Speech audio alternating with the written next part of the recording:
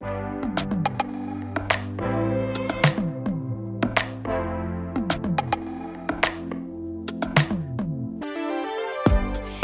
this is Up Talk from Chatelaine, and I'm your host, Rachel Giza. On this episode, with us, it was like, oh, we must be deliberately trying to make money and sell records. And P.S., yeah. Why is success so gross when it's on a woman? It shouldn't be. That was Canadian pop duo, industry veterans Tegan and Sara. Their latest record, which is their 8th, is called Love You to Death.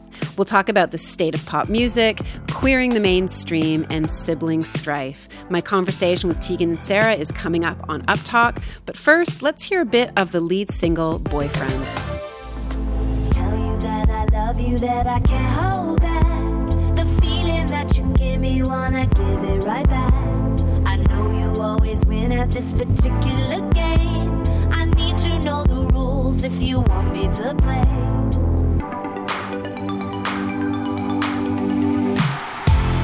Treat me like your boyfriend, and trust me like a very best friend. Kiss me like your boyfriend, call me up like you want your best friend. You turn me on like you want your boyfriend, but I don't wanna be your secret anymore. The 36-year-old Quinn twins from Calgary have been doing music professionally for more than half their lives. They started out as, quote, folk artists, but their music has certainly seen a natural progression. Their last album, 2013's Heartthrob, turned them from cult indie artists into bona fide pop stars. You probably still can't get their earwormy single, Closer, out of your head. But despite their success, they still maintain their DIY work ethic, small band approach, and introspective lyrics. Their 8th album, Love You to Death, which came out this past summer, has been called their biggest, strongest, and catchiest to date. And perhaps surprisingly, it's their most explicitly queer. Musically, Tegan and Sara have become more of who they are, and it's pretty terrific to listen to. Here's our conversation. Welcome to Up Talk, Tegan and Sara. Hi. Hello. Love You to Death is your 8th album, and it's terrific. And it's your biggest... Oh, you're welcome. It's your biggest dive into pop so far, even though that's been kind of the direction you've been moving towards. Does it surprise you at this point in your career to be 2 queer women solidly in mainstream pop? Well, it's interesting first just to address, like, this is our biggest dive into pop. Like, I think we don't have that perspective only because we're in the midst of it. Even Heartthrob didn't feel like a big dive. That was our 7th record, and people made such a big deal out of the production. And it was only years later looking back, like most recently, and going, oh yeah, that was a huge jump, especially from Sainthood, which I think was such a live feeling record, and we didn't do a ton of overdubbing. So I think for us, like, Love You to Death just feels totally normal. It just feels like the next thing that we did. But yeah, I mean, to answer your question about waking up one day and feeling like we're a part of the mainstream or being accepted into the pop world, it feels really nice. It's quite refreshing. We felt like outsiders for a long time. But I think, we've been talking a lot about this in the last little bit. I think it's important to still identify that we are still a small band. I think we're making pop music. We are not pop stars. And it's funny, right. Like the headlines are so hyperbolic. It's like Tegan and Sara, pop stars. And it's like, yes, we came to this interview in a helicopter. It's like, no, I mean, we're still I would say we're still very much the same size band we've always been in terms of like production and crew and staff and even sales, but I do think we have an enormous reach now, and I think we are reaching more people. We just aren't entirely sure what that means yet. Right. Well, I mean, it's interesting because your path is not a typical one, I think, for a lot of female pop stars where, you guys were doing more of a DIY indie approach from the time you were teenagers and really built yourselves as musicians, as performers, built the business of your career. So this isn't sort of an overnight jump into being artists. This has been the result of almost 20 years of working together. Sara, do you think that made a difference in terms of the pop direction, sort of having had that history behind you? We're making music that fits under the umbrella of pop music, but we're not always making that music the way other people make it, and we're not always approaching our touring career or the marketing of our band in the way that other people do in the pop world. And probably that just comes from spending 17 years in a sort of indie rock DIY mentality. I wasn't upset with that side of the business. You know, I actually really liked being hands-on. I was never like, let's move into pop music so we can do less of what we like. I was like, let's move into pop music so we can reach new people and talk to new people. And it's also important here, I'll interject, Sarah, sorry to interrupt, but it's also important, you said DIY, and you know, the early part of our career was like that, but we've always been on a major label. Right. You know, we just were, as Sarah said, we were very much like we were our own insular world, and we just didn't let anybody in. And everyone kind of just let us get away with that. And where did that come from, that kind of confidence to actually to say, we're going to do it our way? Like, you know, you're with a major label, but you decided that you were still going to chart your own path. Because I think, you know, you guys started out so young. And again, like for a lot of particularly female artists, the sort of the first album comes out and it's very packaged and it's very much produced by a producer, and it's their vision, not the vision of the artist necessarily.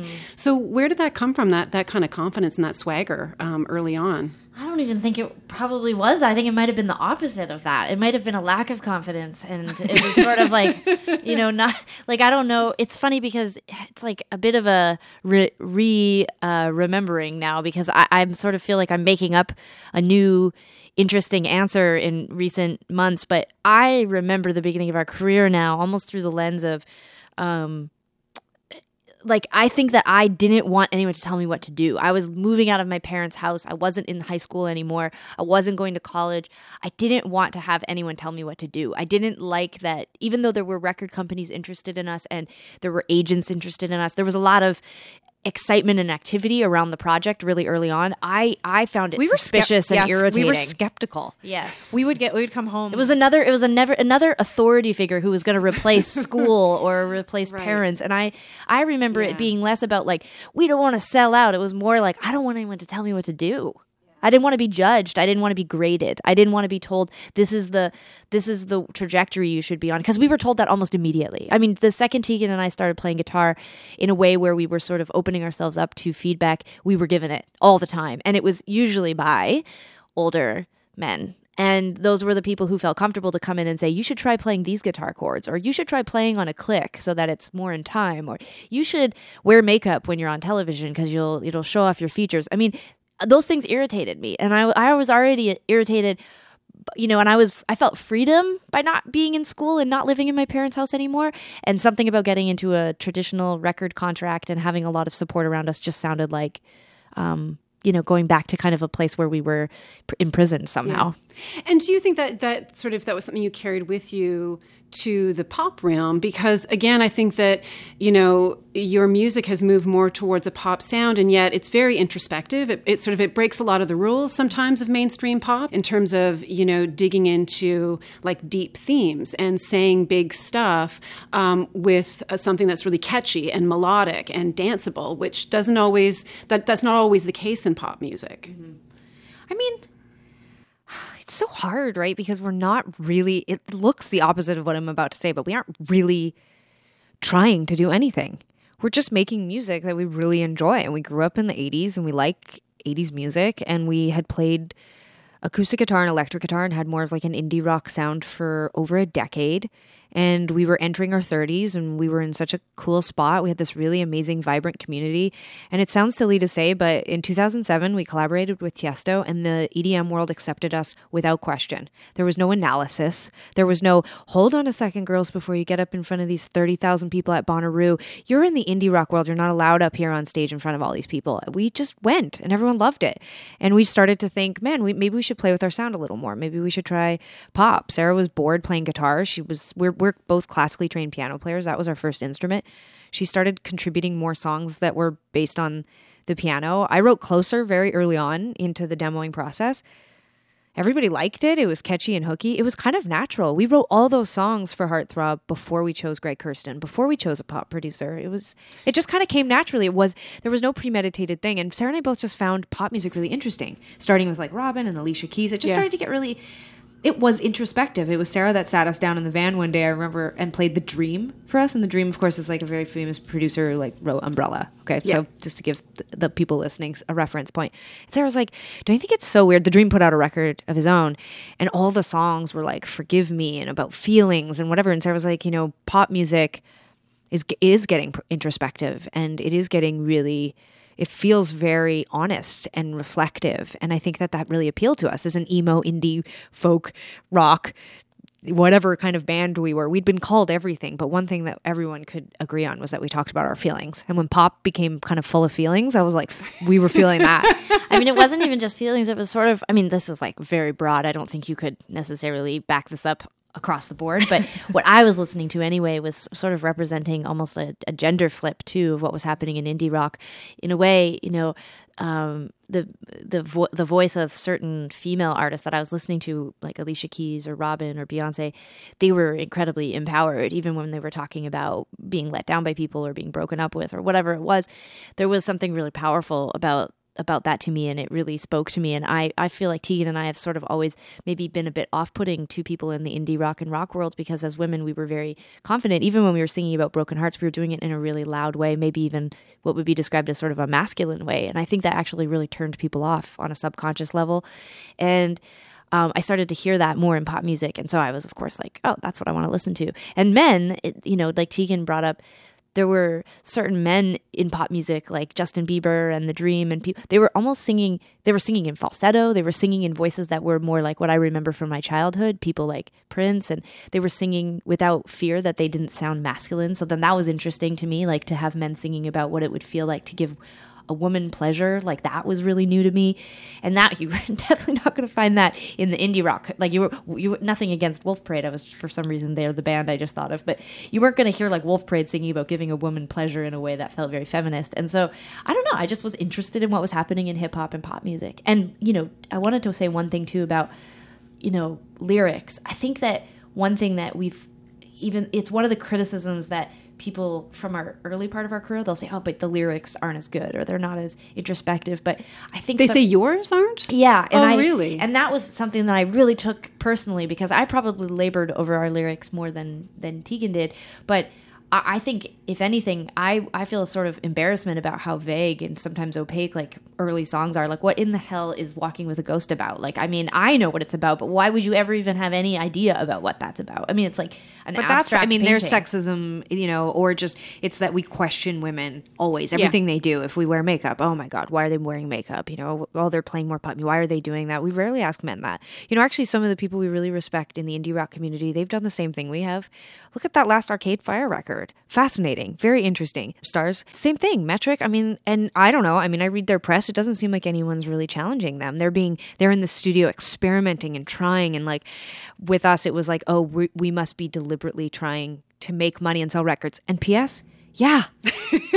Or did, yeah. I mean, why is success so gross when it's on a woman? It shouldn't be. And we just refuse. Honestly, I don't even worry about it. I literally spend 0 seconds a day thinking about it, because it's so stupid to me to think that anyone would question us for wanting to be successful. The only time it would be offensive is if we are compromising who we are. And we aren't. We've become more us. And you've also, you know, been able to be more open about gender and sexuality in pop music, which again, I think, even though I think pop music and dance music, I mean, the world of pop and dance, I think, has been a world that's embraced, you know, people of different sexual orientations and gender expression. But I think that's, maybe where the subversion comes in a way too, that there's so I wanted to ask you, was that intentional? You said earlier that the movement towards pop wasn't necessarily some sort of master plan. It's just sort of where you grew. But in terms of, you know, queering mainstream pop music, was that something that you thought about and said, we want to have, you know, we want to sing music that's unambiguous about two women? I mean, it definitely wasn't a conversation that I had. I've always just written what feels really natural to me. I've never gone in with any kind of like directive from myself. And I sort of write what feels natural, and then I'll sort of actually send a lot of my songs to Tegan and my best friend Emmy. And Emmy is like much more of a sort of cerebral thinker, political person. And she would really be hard on me sometimes. She would be like, no one's going to know what you're saying here. Like, why don't you say something like this instead? You know, she would be really hard on me. But early on in my relationship with Emmy, I remember her saying, why don't you say she or her? And I just remember thinking back then, like, well, why? None of the guys that I listen to sing about she or her. Like, sometimes they do, I guess, but like most of the time it is you. Why can't I say you, just like all the guys get to say you? You know what's weird is that I was just thinking about this on stage during soundcheck, but then how come you don't want me you do say she. Well, I say she about the person about Sure. the girl that I like. Like, yes, I've You could read defined- into it for sure. Yes. But still, like, it was interesting because someone had But we don't said have to us go- we recently don't that have to we go- don't use pronouns. But you did on the last record say she, and you also did. Well, I did. We don't use pronouns to describe our significant others or the person. No, in the but again, like relationship. it's open. Like, you know, like there's definitely been. I think we've always had an element of that in our music, but I agree with Sarah that it was more universal feeling. And I just honestly, I just didn't think about it. And recently I've thought about it only as an afterthought. Like when I was writing Boyfriend for this record, I wasn't like, you know what I'm going to do? I'm going to write I'm going to write a song about gender and, you know, and I'm going to be playful with it. Like I just thought, you know, it's something I refer to myself as my girlfriend's boyfriend. I just do. It's like, and I do it as a reclaiming and a sort of thumbing my nose at something silly. I mean, clearly I understand that there's a sort of playing into these ridiculous stereotypes. Like when I take the garbage out and I come back and she says, "Oh, thank you, boyfriend," and we're joking. You know, we're joking. We're not trying to like hammer down these like stupid stereotypes about what a man does and what a woman does.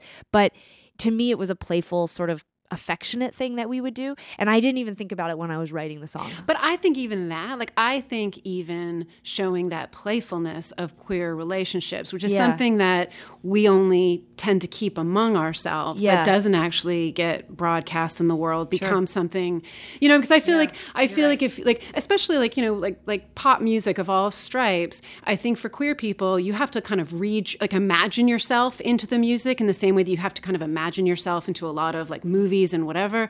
And I think that just in changing the pronouns or offering that perspective, it's kind of forcing a straight audience to imagine themselves in something else. You bring up a good point too, that I've never had to. I didn't ever know that was what was happening when it came to the straight voice, like heterosexual, you know, relationships in music. I've never had to say to myself, oh, let's see if I can imagine myself in this. It's like that's the only perspective I've ever, on, you know, a majority level, you know, been accustomed to. So I think you're right, and I think that's why if I was doing it. If I was not adding pronouns, it would have been a subconscious choice. I think I was just mimicking the heteronormative, you know, singer-songwriters and music that I had heard my whole life. One thing though that you started with, you said that maybe that there was more confidence, and I will say, like, not to make it about me, but like the song that opens the record, That Girl, in the past I would have not said that. I wouldn't have said girl because I would have been really self-conscious about eliminating men. Like men who are listening won't be able to relate because I'm saying girl. And I think that we have progressed, whether we know it or not. I agree with Sarah. It is mostly a subconscious thing. But even for me to go as far as to finish the song and keep, like, when did I become that girl? It's like we wouldn't have done that in the past because we would have been afraid of being a chick band for chicks, you know? Like these ridiculous limitations are already put on our band. We have fought against that by trying to be universal, by constantly saying no, we're for everyone, we were always doing that, which goes against how we grew up. Like, I mean, we were so influenced by the Riot Girl movement, and that was all about like girls to the front, right? And then we start making music, and it's all about like no, we're universal. We compared ourselves constantly to male iconic artists from the 80s, you know, Prince and Bruce Springsteen and Tom Petty. We always were showing. We refused. Well, that's who we related to. I mean, no, we related to it, but really we were listening to Ani DeFranco when we started our career, and that was the person that we called when we got offered a deal. Was we called the Righteous Babe record hotline, like, you know, to ask questions. Like, the truth is that, like, I think that whether we knew it or not, I think we actually did push down some of our female influences and by some of that stuff just without even, I don't think we did it intentionally. I think that we felt like we would be limited. We felt like we would be caged. We would be put into a special section for women. Yeah. And I think that we have grown more confident in 17 years. I also think that we're just digging deep and we're really starting to talk about things like in a really, really, really revealing way. And I think whether it's Boyfriend or Sarah talking about Marriage on Be With You or me saying, when did I become that girl on That Girl, I think we're starting to say, like, we're going to write about the things that move us, whether it relates to or not. I think we're in a culture or a moment in society and culture where we should be able to say that and have men stand in the front row and sing along. Yeah. It's interesting when I think about, you know, Beyonce's Lemonade and how much she rooted it into a Black female Southern experience. Yep. And I think the surprise by, I think, some white fans, which is like, is this for me? Can Yeah. I, like, am I allowed to connect to it? And Sure. of course you can. I mean, of course, anyone. I feel like this is the record I relate to most of that's Beyonce's ever done because it Yeah. feels so intense and emotional and real and Yeah. and angry, and I like yeah, that. and I think really rooted, like, not, I mean, not sort of, I think often there's this, that something like transcending your identity is seen as a good thing. Yeah. And I feel like what's so interesting about what she's done, and I think what you guys have done with the new album, is it's not about being universal. It's about being super specific and true to yourselves, which then actually Yeah. becomes a universal Yeah. thing in a way. It allows people to plug into something, I think. Yeah. It's interesting too because, you know, even just as we're talking about this, my brain is sort of firing off a lot of different thoughts. But you know, in not being specific, I also think that, and in mimicking a lot of the male artists that we grew up listening to, I don't know that I don't know if I was as specifically as Tegan was describing, you know, putting myself into a more universal box. I think probably it has more to do with my gender identity and who I attached to growing up. And I think I wanted to be like the men that I liked. It wasn't that I didn't love Kate Bush or Annie Lennox. It was weirdly like I did actually, I can remember as a small child imagining myself on stage singing Groovy Kind of Love as Phil Collins, not as Annie Lennox. You know, like I wanted to be a man. I wanted to be a boy. I wanted to be Joey McIntyre from the New Kids on the Block. So it makes sense to me that I would have mimicked. We were like, you know, Tiffany who? Yeah, no, but I loved Tiffany, but I kind of like, I think probably like if I really get down to it, it's like I was admiring and sometimes objectifying women when I was listening to their music, or when I was sort of I don't know, counting them as something that I was inspired by. Probably Ani DeFranco and Sinead O'Connor are probably the only two women I can think of that to me were very masculine. And so I sort of did take them on more like I would with some of the male artists that I was listening to. But anyways, that's here nor there. But I was going to say about Boyfriend, one thing that has been an interesting reaction, this sort of transcendence of gender in songs, has often actually still just made us like for women. Like a lot of people have, it didn't matter how universal we were. It didn't matter how vague we were about what we were singing about. Now that we are singing so specifically, the interesting reaction to me has been from men. Straight men and gay men come to me all the time and tell me how relatable Boyfriend is. And I'm like, isn't it so interesting that once I've assigned myself officially a male gender, a man is able to say, oh, I really get that. Yeah. Oh, I've had that happen to me before. Because it's kind of like the friend zone. Like in their Yeah. world, it's kind of like the friend zone They're experience. basically Yeah. like, I have had two girls or two guys kind of play me around like that. I totally relate to your experience. But what is interesting to me is it's not even that they relate to the experience. They relate to me because I am calling myself male in the song. I'm a boy. I'm the boyfriend. And so finally these guys are able to come up and go like, I totally relate to you. And so it's interesting because for me, I think as a woman and as a queer woman, I've had 35 years of experience of putting myself into the experience of other people and doing that successfully. But for men, I think it is really unusual, gay men or straight men. Like, I think that it's unusual for them to put themselves into the perspective or, into the shoes of someone who is not like them. Yeah. One of the things that has also, in terms of introspection and in terms of going deep, more recently in your music, is talking about the relationship between the two of you and some of the conflict you experienced. And I know that, Sarah, that you wrote music about this. And I'm wondering what that experience was like to write about it and then have Tegan listen to the music that you wrote about what was going on between the two of you. Initially, I was far more self-conscious about what it said about me than I was about what it said about us, because the songs are really, especially White Knuckles, that's to me about my identity and sort of like my evolution in figuring out who I was at a sort of stressful period of my young adulthood. And so I wasn't even Tegan plays a huge part in that because it was sort of our fracture and our estrangement that allowed me to finally sort of define myself as an individual, and so it makes sense that she has to be, a part of my my storytelling.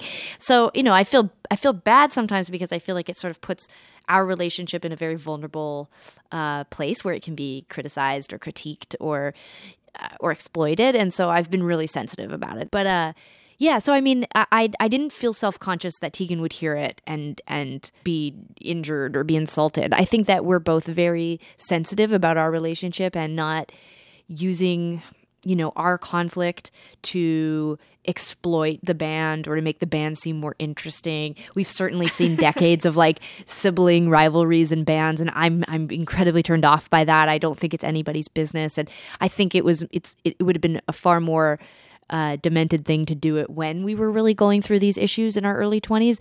Now at 35, when I think our relationship is really mature and adult, and any scraps we might have are, I think, probably more civilized than even like the sibling arguments or fights that my normal friends have with their siblings now. Like I think we've almost become like clinical with each other and trying to figure out our conflict, but it's easy to do it now because I don't feel like I have anything to resolve with Tegan. We could give like a master class on how to get along. Yeah, I don't feel afraid of it. If anything, like I said, I mean, I'm more sensitive to what it reveals about me and what it reveals about my sort of difficulties as a young person. Yeah, I was just going to say, I think the most interesting part of the songs, and I hope people don't overlook it. I mean, ultimately, we always want people to insert themselves and create their own meaning. So I don't want people to listen to 100 times or White Knuckles and think about our relationship. But if perhaps you are interested in knowing, the thing I think that's most interesting is that it's Sara talking about a very, very important time in our lives where we were just starting to sort of get our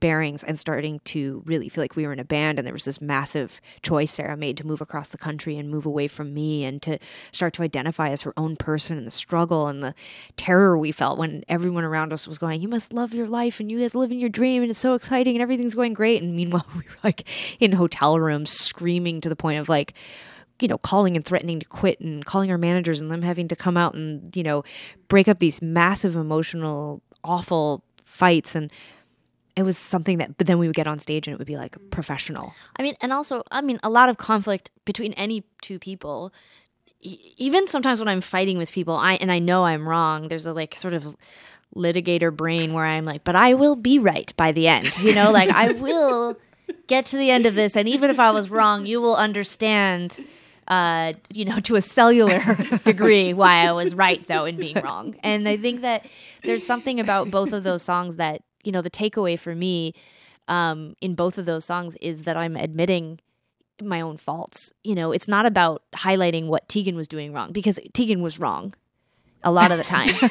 But for me, those songs are both admissions of I'm taking responsibility for I disrupted that relationship. I was the one who instigated that break, and and my independence depended on it. And I think also we've spent years writing songs about how other people have injured us. I mean, we are masterful about telling other people what they've done wrong, but it is a whole other thing.